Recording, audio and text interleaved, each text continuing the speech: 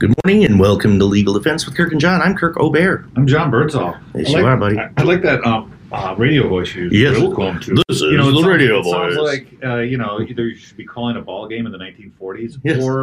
or introducing a guest on a 1950s television show. Yes. I don't know. And since you mentioned, I'm trying to give you some career options. I see. In case things don't work out with the whole law thing, that just goes down the tubes. Because I know you were on the fence about it. Yeah, right. my blood bleeds whatever color criminal defense lawyers have. I don't know, but yeah. Speaking of which, Woolite cleans your clothes. Just kidding. Hey, I was mentioning, before we started here, just when we were doing our little chit chat prep here, we did a show a little while ago where we talked about common issues that come up, common questions that clients ask, things that tend to repeat themselves over the years, and we got a lot of good feedback on that show. I think a lot of people, that's one reason they tune in, is to kind of see. Well, there's a lot of things that people have misconceptions about, right, in the criminal justice system, because all they do is watch all these shows, and everybody knows about the Miranda rights, but in a sense now it's almost a meaningless thing because nobody really understands what it means. And true. Like, for example, I've been rewatching Breaking Bad. Okay. And one of the scenes, I laughed out loud. And it's a pretty serious show, but this was hilarious to me, where one of the drug dealers was sitting on a bench, and he was working for Jesse and Walt and all that. And this guy who looks like he might be a drug addict approaches him, and they're going back. He's like, "Hey, man, you party, or can I buy, whatever?" He goes, because he didn't know him. So he's like, "How do I know you're not a cop?" He goes, "I'm not a cop." He's like, "Okay, go punch that guy." He goes, "I can't go punch that guy, he'll kill me." And he goes, "Look, you ask me if I'm a cop, and a cop cannot say that if they're really a cop, they have to tell you. It's in the Constitution." He said it's in the Constitution. Ooh, yeah, really. And so, of course, he says, "Well, you're a cop?" He goes, "No." He goes, so he sells it, and they bust him. And he goes, "You lied to me." Well, that actually was relatively accurate, that part of it. But I hear that all the time. I've had that question asked probably 100 times over the years. Hey, Kirk, is it true that, a cop has to tell you the truth, that they are a cop if you ask them? And I'd say, no. Absolutely not. I mean, the law is replete with examples of the police in particular, and it's an exception to the rules of ethics that apply to prosecutors, that they can instruct police to lie, right? Yeah. And people find this fascinating, and when we navigate these types of issues in court, there's always an odd balance that's struck here, because the rules of ethics specifically permit prosecutors, in particular, not defense lawyers, but just prosecutors, to tell and advise people working on their behalf that they can and should lie under certain circumstances. So this is a pet peeve of mine for two reasons. One, it's ridiculous that it's that. And it's Supreme Court approved that that people, the cops can lie to suspects, do undercover stuff and lie there, and all of that. But the defense cannot. Mm-hmm. And so it's bugged me that we have this, system of lies in place and judicially approved. And it bothers me that the people who are the accused, who are supposed to be, having all of these rights enshrined in the Constitution, better rights, more rights, yeah, have no ability. For example, if we want to do, from a defense perspective, if we wanted to do an investigation, mm-hmm.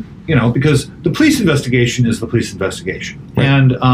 And you and I both know there's always holes that you can drive a truck through in there. There's people they didn't talk to mm-hmm. every single time. Yep. There's people that they did talk to that didn't tell the whole story. Mm-hmm. So we send our investigators out. Mm-hmm. And I would like the ability to have our investigators use some, undercover work themselves. Right. Yeah, and that's really what we're talking about. Just to be very clear, we're talking about in the context of an undercover operation. Because, and John's absolutely right. This happens, it's probably happening right now as we speak, as you are listening. There is probably a meeting. There's definitely a meeting somewhere in a DA's office where they have the police and they're putting together an operation. And the whole point of it is that it's a ruse or it's a falsehood. You know, that's basically the whole point of an undercover investigation. Going back to John's comment about Breaking Bad, of course, police can do and can and always lie about whether they're actually a cop or not. That's what it means to be undercover. And the problem is, when we send out an investigator to do our investigation, they have to say, "Hi, I'm investigator so-and-so. I'm working for the defense on this case." And they cannot say anything that would mislead the person into thinking there's someone else, even though it's they can also not go online and create a false account. That's true. And friend somebody and pretend, what's that term? Catfish? Catfish, yeah. They can't do that. Which is crazy because the cops do that all the time. All the time. That's like half their work. Yeah. I mean, when there's nothing going on, they just, they sit around the office and make up fake Facebook accounts, stuff like that. Or, the classic online thing where they start chatting up somebody and getting to say a bunch of sexy stuff about kids or whatever. Oh, by the way, I'm 14. I understand. Yeah. That does seem very odd because we are tasked with protecting someone's rights and their innocence, and specifically, excuse me, a little bit of leftover COVID floating around the room. Sorry about that. I'm so popped right through my mask, right at you. Anyway, the notion that we are somewhat limited in the quote unquote creativity that we can employ in our investigations it's something when you're sitting in front of the judge and the prosecutor's like, "Well, Judge, we've done our investigation a long time ago. We turned it all over to the defense and they should have everything they need." There are times, and lawyers have been found many, many times to have been ineffective because they didn't do their own investigation. I mean, I can't tell you, John, how many cases come up when the defense lawyer at a Mockner hearing, a year or two down the road says, "Well, I didn't see any need to look into the witnesses that my client told me to talk to because I already had the interviews of other people that said my client was guilty from the police," and usually in that voice, too. I was just about to ask that. Yeah. That's the Mockner hearing voice that, most people employ. But, a lawyer can get in trouble, and rightfully so, for failing to look into something. And shockingly, we're not on a level playing field. It's one of those areas that, and it really drives me crazy. I don't want to vent too much because I need to keep my blood pressure under control here. But when you have these prosecutors come into court and they say, "Judge, this isn't fair. The defense has the protection of the burden of proof, and he can remain silent. It's not fair. Yeah, we got to do all this other stuff." This whole fairness thing is a trope that is ridiculous in the sense that it wasn't designed to be fair. It's not supposed to be fair. The state's supposed to be having an uphill climb every single case. Yeah, absolutely. Every time. And so this whole thing where we have to have a level playing field is a bunch of nonsense. Well, and we've said this many times on the show, but it bears repeating that the criminal justice system isn't and never has been designed to ferret out all crime that ever occurred, regardless of how the investigation went or how things were discovered. But, prosecutors in particular, and many judges, as a matter of fact, have this kind of an overarching desire to make sure that, regardless of difficulties in the law, regardless of sidestepping important constitutional issues, the ultimate goal is to make the bad guy go to prison, and that's just not how trials are supposed to work. We have to accept the fact that not everything, we don't live in that world. We should all be perfectly comfortable. All of us, not just the defense lawyers, but every citizen in this country should be perfectly comfortable with the fact that someone may very well have murdered somebody else. But if the prosecution cannot prove it beyond a reasonable doubt, or if there was something that happened that shouldn't have happened in the process of gathering that evidence, we should all rest comfortably that that person does not get convicted and doesn't spend life in prison or get the death penalty. That's how it works. Yeah. It has to. It's the whole idea here is that we're trying to, the whole thing was set up to create a buffer between us citizens and the government. The government. And we'll pick this up on when we come back, but there's a lot more to unwind here. Absolutely. All right, we'll be right back. We are back, unwinding all the truths of the criminal justice system right here for you all at once. Conveniently. When you leave this program of this hour, you will have all the answers and you won't even are ever to be had. Don't bother going to law school. Just listen to this show. You'll know everything. That's on that point. That's kind of funny because people think you go to law school and you learn everything there is to know about everything, and that so all your family friends and stuff are going to come to you and say, "Can you tell me about this?" And it's a real estate deal. It's like, I don't know anything about it. Yeah. What do you mean you don't know? I thought you were a Didn't you lawyer. go to law school? I thought you were a lawyer. We're just supposed to know all this stuff. Oh, I get one that. of the reasons it's kind of funny to address that is because the law is always written in very kind of vague ways, because you think it's very rigid and it's very clear, but it's rigid and clear in the sense we have statutes and statute numbers and they relate back to each other, but inside of those statutes are things like reasonableness or awareness or intention. Mm-hmm. And what does all that mean? Well, I could line up 100 people they'd all have different on the answers. street and I'll have 100 different answers what those mean. And so that's the real challenge of understanding the law. It is, and I think everybody that deals with the law on a regular basis recognizes that is one of the challenges in terms of how you practice law. And it kind of leads me to another point, which is it doesn't happen to me anymore because all my family and friends know already that I don't know anything about how to write a will or anything like that. So they stopped asking me a long time ago. But in the beginning, like, hey, you just graduated from law school. It's like my cousin Vinny, like, hey, I've got a cousin that he just graduated from law school like 6 weeks ago, So he must be able to do a murder trial, right? Right. So, the question's like, somehow you've got this outstanding legal knowledge. I'll tell you what I learned in law school is how to think just a little bit differently. That's it. Definitely. That's really it, and what it means to read. The flow of the concepts that go into this, that, or the other area of law. And the real stuff that you learn, you don't begin becoming a lawyer until you start actually doing things with real cases, real facts, scenarios, real people. Practicing, that's right. It's the same thing with medicine. Right, you're constantly practicing, even until the day you stop working. You were practicing the day before.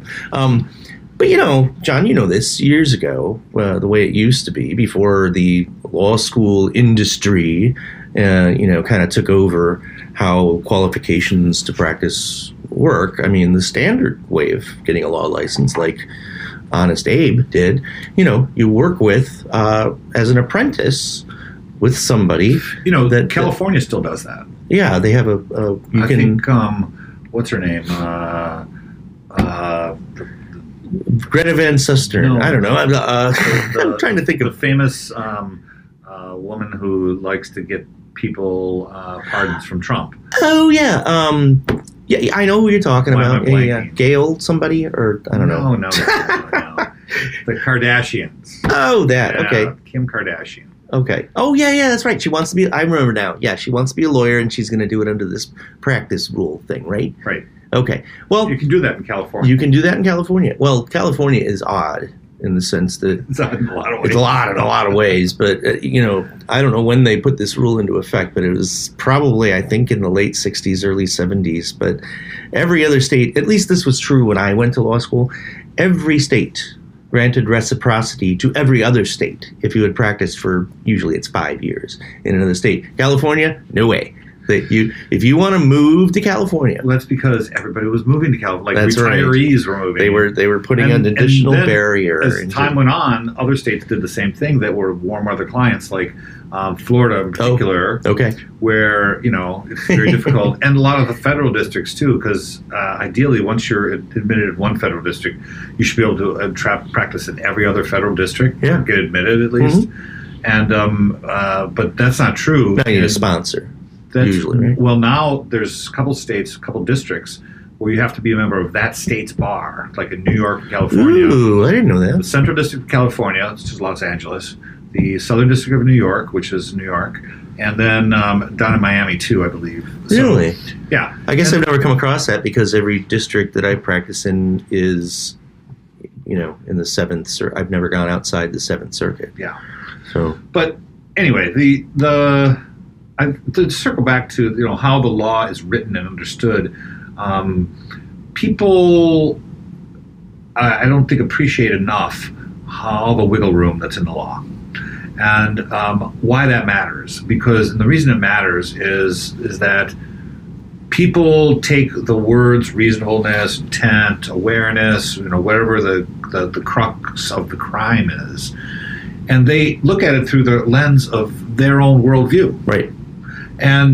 And that's why it matters, is because if you're a super conservative person, you're going to see things one way. If you're a super liberal person, you're going to see things another way, about what reasonableness means, And a lot of times that's what it comes down to, Right.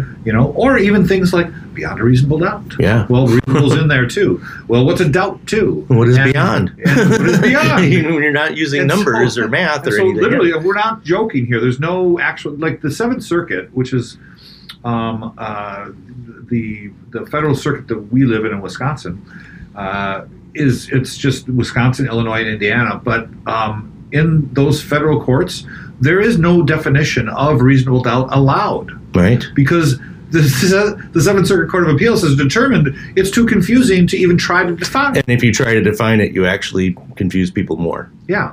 And so we aren't even allowed to, if we did a trial in federal court, to explain to the jury what we think it means, Right. Right. which is very You frustrating. can do some common sense Well, type stuff around the yeah. edges, but and I don't know if that's better or worse in the long run, because we have problems with our own state, Wisconsin, reasonable doubt instruction that.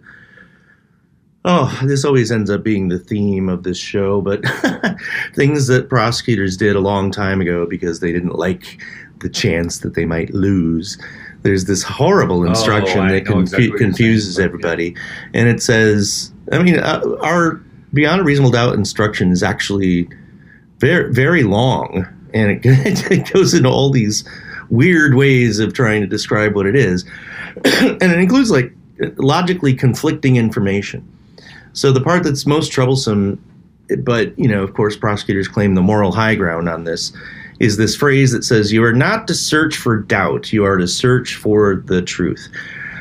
Duh. Yeah, of course you're supposed to search for the truth, but what that does, in effect, and there, our friend Michael Ciccini did a study on this, an actual, study on this, and did, tried to do it as scientifically as possible, where they had mock trials that were done, and that some jurors got this instruction and others didn't.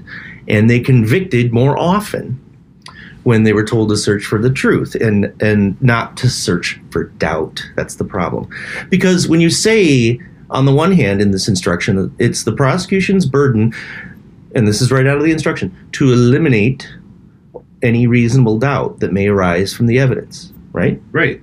They have to address any possibility that something, another explanation consistent with innocence, has been basically disproven. So they don't just have to say, hey, it looks like this thing happened, so trust me, find him guilty. It sure looks this way, right?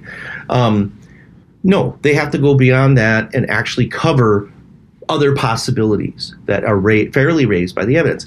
Then we get this confusing thing that says, okay, if the jury's obligation is to examine whether doubt exists based on the prosecutor's duty to overcome any reasonable doubt, why are we telling them not to search for doubt? What does that mean?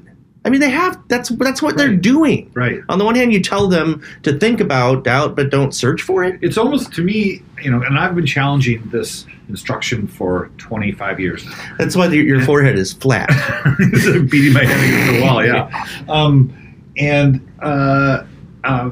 So if you read the instruction, which is, in my opinion, the most important instruction that a jury will hear, and the one most cited by the attorneys arguing the case,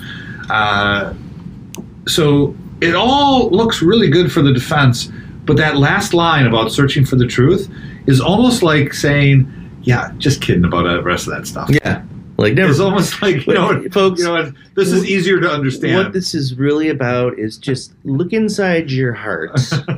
And if find the truth in there, What makes you warm and fuzzy? It encourages them to speculate. First, it tells them not to. Right. But then how exactly do you go about searching for the truth without searching for doubt? I just don't get it. Well, anyway, it's time to take a break, John. So we're going to do that. I'm glad, because I love our sponsors. All right, me too. We love you, sponsors. We'll be right back. Welcome back. Boy, that was a great little series of advertisements and public service announcements. I'm very impressed. Yeah, I want to start advertising for our firm. I want to do billboards, and it'll say, if, like in little small letters in the top, it'll say, if the police want to talk to you. And then it'll be huge letters, like 10 feet tall, that's going to say, shut the, and then F, blank. Like blank, blank, blank. That way. Okay. Yeah. So I think that encapsulates the Fifth Amendment. Yeah. That's it. In fact, that's what the Fifth Amendment should say. It should just say that. So maybe we start that's how it's movement. That's how they said proposeth an amendment to the Constitution. Yes. And Madison and Jefferson are like, well, wait a minute now. We can't be. No, we have to make it sound a little nicer. Yeah. But in essence, what we mean is don't fit. Well, okay. To be serious though. It means we as citizens should not ever have to even suffer the opportunity for the government to compel us to be witnesses against ourselves. That's the point. Because, that goes back to the days when they used to, get confessions by torture and, like the Inquisition, Yeah. We'll get you to confess that you're a heretic by pulling your ears off, that kind of thing. So this actually brings something to mind that's always been a quandary for me. Is like, I don't know how people reconcile this view of the police. So what I mean by that is, we're criminal defense lawyers, you and I, Mm-hmm. and we're of more of a liberal-minded mindset. Right. And there's not good or bad for either side as far as I'm concerned. But, we have a deep suspicion of the police. We work with them every day. We know that there's some really honorable ones. We know there's some real shady ones and all of that. Conservatives, right? Whether you're a conservative prosecutor or a politician or whatever, just a conservative person, you also espouse a deep distrust of government, of authority, and yet there is this I don't know, like vibe. Well, they love the police. Yeah, and they are the ultimate authority, and they love law enforcement and the military and law and order and all of that, and yet. The very conservative principles seem to point to they should be more in our camp in terms of distrust of the police. But then it sort of goes full circle because we watch the Capitol rioters, the insurrectionists, screaming "F the police," screaming, how much they hate the government and they hate killing a police officer too. And they actually killed one and two killed themselves, and so. I don't know, maybe that was just the heat of the moment or something, but I think that is a common theme with a lot of like militia type groups where it's weird that they hate the government, but they still love the police. I do have some input on this, and I'm equally confused. But let me just put it this way. We have to go back to, what it truly means to be conservative versus liberal, putting aside social issues that have arisen in the context. I mean, the dictionary definition of a conservative is one who prefers to keep things the way they are and to not have change. Okay? Now, the term was originally used, and it doesn't mean someone that has, we're not talking about whether you like people with blue hair or, dreadlocks or pot smokers. That's got nothing to do with anything. I mean, actual conservatism, in its truest sense, actually has to do with people who are wealthy, wish to protect their own wealth. That's what it is. That's exactly what a conservative mindset is, at its essence, okay?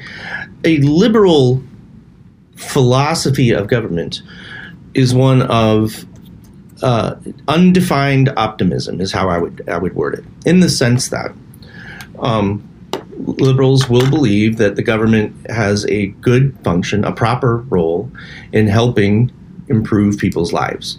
So when I say undefined optimism, what I mean is the general concept that the government can do good things and that we should trust the government to do good things. So you're absolutely right. I mean, the concept that we should trust the cops wholeheartedly because they represent the government is actually a liberal mentality, if you define it that way. Over the years, we've come to associate the words liberal and conservative with different things, okay? Now, all of a sudden, not all of a sudden, but it's been the case for probably 20, 30 years, where now we're thinking about conservatives as the white men that wear ties and, there tends to be whatever. Everybody has their own mental image of what that is. We think about the liberals as being the Antifa people that haven't showered in a month, that wear, tie-dye clothing, that kind of thing. Maybe yes, maybe no, but the true meaning of the words liberal and conservative have nothing to do with that. Those are just associations that have cropped up over the years and affiliations. And, I don't know where you really trace this back to, but at least in my own life, the way that I think about it is that, Nixon, who was, by all estimations, unless you were, one of those unfortunate people that voted for him, kind of figured out that if he represents what the Republicans had become at that point, it was a very hardline view of things. Stamp out communism, stamp out drugs, get with power. Right. Get rid of things through sheer effort. Right. That was the Nixon philosophy. Then we had Reagan come along, and Reagan certainly didn't believe that, but it was, again, the rise of foreign powers, specifically the Soviet Union, China, Korea, etc., where we all lived through that fear of the day the bomb's going to fall. There was an association then with Republicans being conservative on that level, again, but that's almost a social issue. That's not necessarily strictly conservative. You know what I mean? Yeah. It's just, for me, the conflict in thinking through these various concepts is that I hate being told what to do, but I love organizations that tell people what to do. Yeah, no, I mean, there's all kinds of hypocrisy on both sides, of course. I would like to find, to me, criminal defense lawyers stand for pushing back against the police, state authority, whether that's a judge, whether that's a district attorney, whatever the case may be. And it seems to me that every conservative should be 100% on board with this mission. Mm-hmm. I would think so. And it seems to me, and I am actually a former conservative. I was you're a recovered conservative. And it seems to me that would be a far more attractive place for a conservative to be than in the role of a prosecutor. Do you still attend Conservatives Anonymous meetings? Or I'm not allowed to ask you because it's anonymous. I'm on medications, but I like to talk about it. Okay. So, yeah. It is a puzzling thing, and you're absolutely right. You would think that to be the case. Again, it's also has something to do with how, and I don't know how or why this happened, but this affiliation between the military and law enforcement. I mean, when for historically have been, first of all, we've had a military sort of forever, and law enforcement is a modern concept in and of itself. I mean, when the Constitution was drafted and all the amendments were put into place, there weren't cops. I mean, they just didn't exist. Okay, No.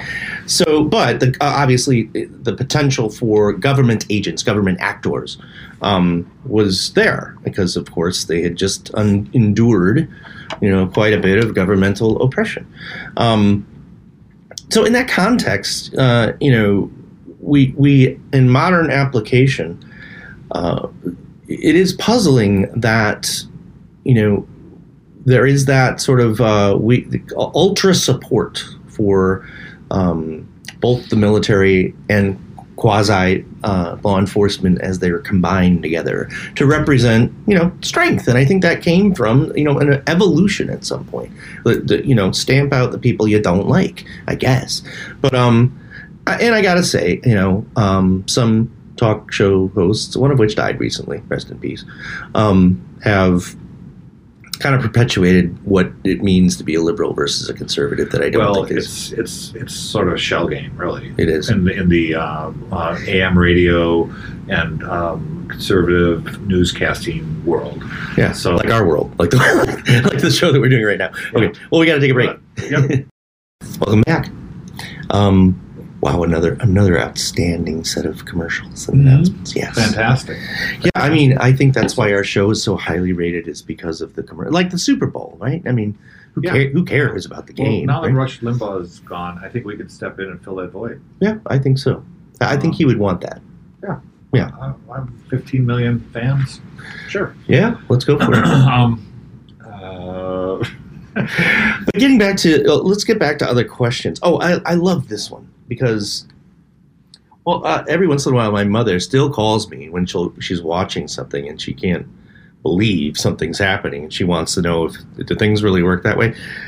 The best thing of all, and it's a common feature in so many shows, I think, just because it's a plot mechanism, and many people are surprised to find out that criminal cases are not, you don't go from crime to verdict in an hour. It happens that way on TV.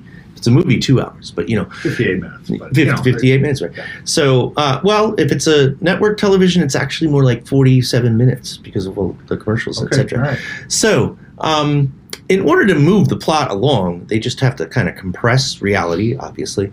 But that scene that's in every one of those shows, when for some reason the DA, they're in a conference room, the DA is there, the cop is there, the defense lawyer is there, and the accused is also in the room. It's a very convenient interrogation. Which, first of all, that has happened 0 times in the post, Miranda world, all right? Or I should say the post Sixth Amendment world, right? So that doesn't happen. Then even if you did happen to be all of you in the same room together, the big thing that really wouldn't happen is the lawyer wouldn't allow the accused to start blabbering confessions, in front of everybody and say, oh gosh, boy, did I just mess up. No, you don't even go into the room, That's not, but that happens all the time. Like, okay, naturally it wraps things up rather quickly when you're getting towards the top of the hour and something's going to happen in the show to resolve things. Oh, I know what we'll do. We'll just have the guy confess to everybody inside of the interrogation room with his lawyer sitting next to him. Yeah. Yep, show done. Okay, great. Move on. Next one. Or even if the whole party isn't there, they'll just be the cop and the suspect, and they'll just be telling him about all the bad things that are going to go happen to him. No mention of a lawyer. The guy doesn't talk about a lawyer. The guy doesn't. He's just like, okay, and then he just spills it. Mm-hmm. And I'm just like, okay, well, this is all very dramatic, but, but not even close to what would be reality. Yeah. Yeah. Hey, I was going through Discovery in a case just last week, and I caught something that I haven't seen in a long time, and I just wondered your opinion about this. I won't be very specific because it is a pending case right now, but in a non-custodial context, meaning Miranda does not apply. And what we mean by that is, remember, there's two things that have to exist in order for the obligation for Miranda warnings to kick in. Number one, a person needs to be in custody, or when a reasonable person would believe him or herself not free to leave in the context of more than a mere temporary stop. How's that for confusing? It's super confusing because a traffic stop you can't leave, right? And yet you're not in custody for Miranda purposes, right? And that's when the cops say you're not under arrest, but you're not free to leave because I got to hold on to you for just a second here. Yeah. The second thing that needs to exist, so even if someone's in custody, in handcuffs, sitting inside of an interrogation room, the questions being asked need to be of an interrogational nature. Correct. So they could not read your Miranda rights and say it's a nice day outside. The legal test is reasonably calculated to elicit an incriminating response. Right. Which is why we get into a gray area when police say, "Do you know why you're here?" Yeah, that's a classic one. Well, you know what? Another thing is pedigree information. Mm-hmm. So, for example, I have a case also pending, so I'll be a little vague, but it took place in a house. There was a fight. One guy died, and and so the client lived there, and the first questions before Miranda out of the guy's mouth, the cop's mouth, is, so you live there alone? Seems like an innocent enough question, right? No, he was trying to eliminate other suspects. Mm-hmm. That was calculated to elicit an incriminating response. Yeah. And he asked the address. Oh, then they found a cell phone in the house. He goes, by the way, was that your cell phone? Mm-hmm. That's an incriminating question. Of course. And of course, the thing is, this was a very savvy cop. I'll give him this, is that when he was asking them, he was super nice and just likable. Just like, I'm just here. I'm your friend. Yeah. You want some more cigarettes? Do you want some more Mountain Dew? That's what they were doing. Well, the old Mountain Dew trick. Yeah, I know. And so, but unless you have the experience that we have about knowing what is incriminating, what is not incriminating, your red light would not go on. And so that's how they get you to nice guy past the Miranda warnings. Yeah. And that's why saying, I want a lawyer right up front. Yep. You don't have to talk about your name and your family and all the pedigree stuff and all that nonsense. Right. That's just going down a bad road. Right. The getting back to the situation that I found, I haven't seen this in a while, but I'm deliberating as to whether or not there's anything I can do about it. Okay, so purely non-custodial situation. They're talking to a suspect, so no need to read Miranda. Now, there is a discussion about a lawyer. Now, John, you know that in order for the Sixth Amendment to kick in, where the police have to cease questioning, it has to be an unequivocal demand. This is almost a very murky area of law. And unequivocal meaning I will not answer questions without my lawyer being present. And who talks that way to a cop, by the way? Nobody. This is a ridiculous judicial construct. Right. So, for example, just so everybody understands, do you think I need a lawyer? Maybe I should talk to a lawyer. I think maybe I should talk to somebody. Is there anybody I could talk to? None of those are asking for a lawyer. None of those would qualify as invoking your Miranda rights. Yeah. Right. None of those. Yeah. And even if the word maybe is terrible, because sometimes people just use that to mean they are invoking the rights when they say, maybe I shouldn't talk to you without my lawyer. The fact that they use maybe makes it so they can interpret it as what will happen then when you're in the room? The cop will hear that. He'll hear the word maybe, and he will just talk right past you. Right past you. He will just be like, look, I want to make a call. Well, you can't really, I want to make a call so I can consult with somebody. This is the actual words from a case of mine. Yeah. I want to make a call so I can consult with somebody. Well, I can't really, he doesn't talk about the consulting part. He just talks about the... Because, but you killed him, right? You can't You killed him, didn't you? Yeah. Well, this is what happened, and I remember seeing this a long time ago, but it converts from one issue into another, and you'll see what I'm talking about. The accused says, I feel like I should probably talk to a lawyer before answering any more questions. Cop, that's unequivocal, okay? I mean, it is equivocal, right? So he's not saying I demand it, I want it. He's saying I feel like maybe I should. He's hesitating. Cop jumps right in and says, you can do that if you want. That's what a guilty person would do. Yeah. So the most egregious example of this was in front of the United States Supreme Court just a few years ago, where a man who was in for a capital crime in some southern state, I don't recall, said Louisiana. He said something like, "I want a lawyer, dog."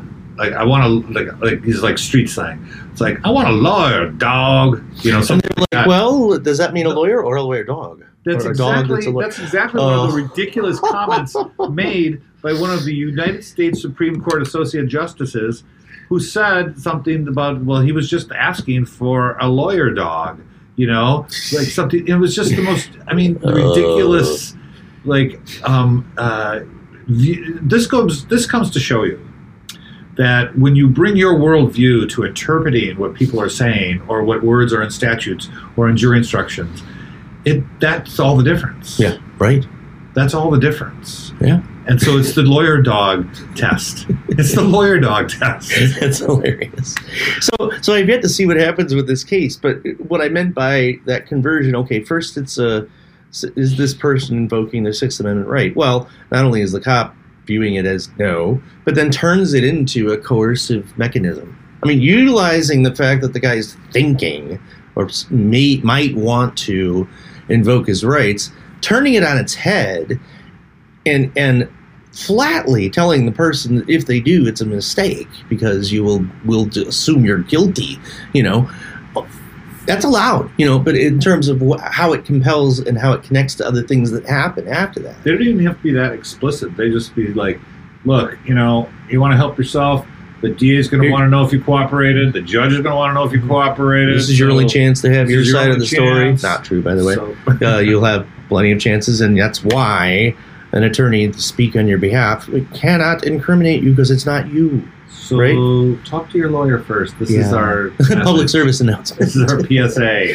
All right, that's all the time we have for John. It's been great. Been great talking, and we will talk to all y'all next week. All y'all. Good day. That Louisiana thing. All y'all. Dog. Next week, right here on 1330 and 101.5. Have a great weekend, everybody. Great weekend.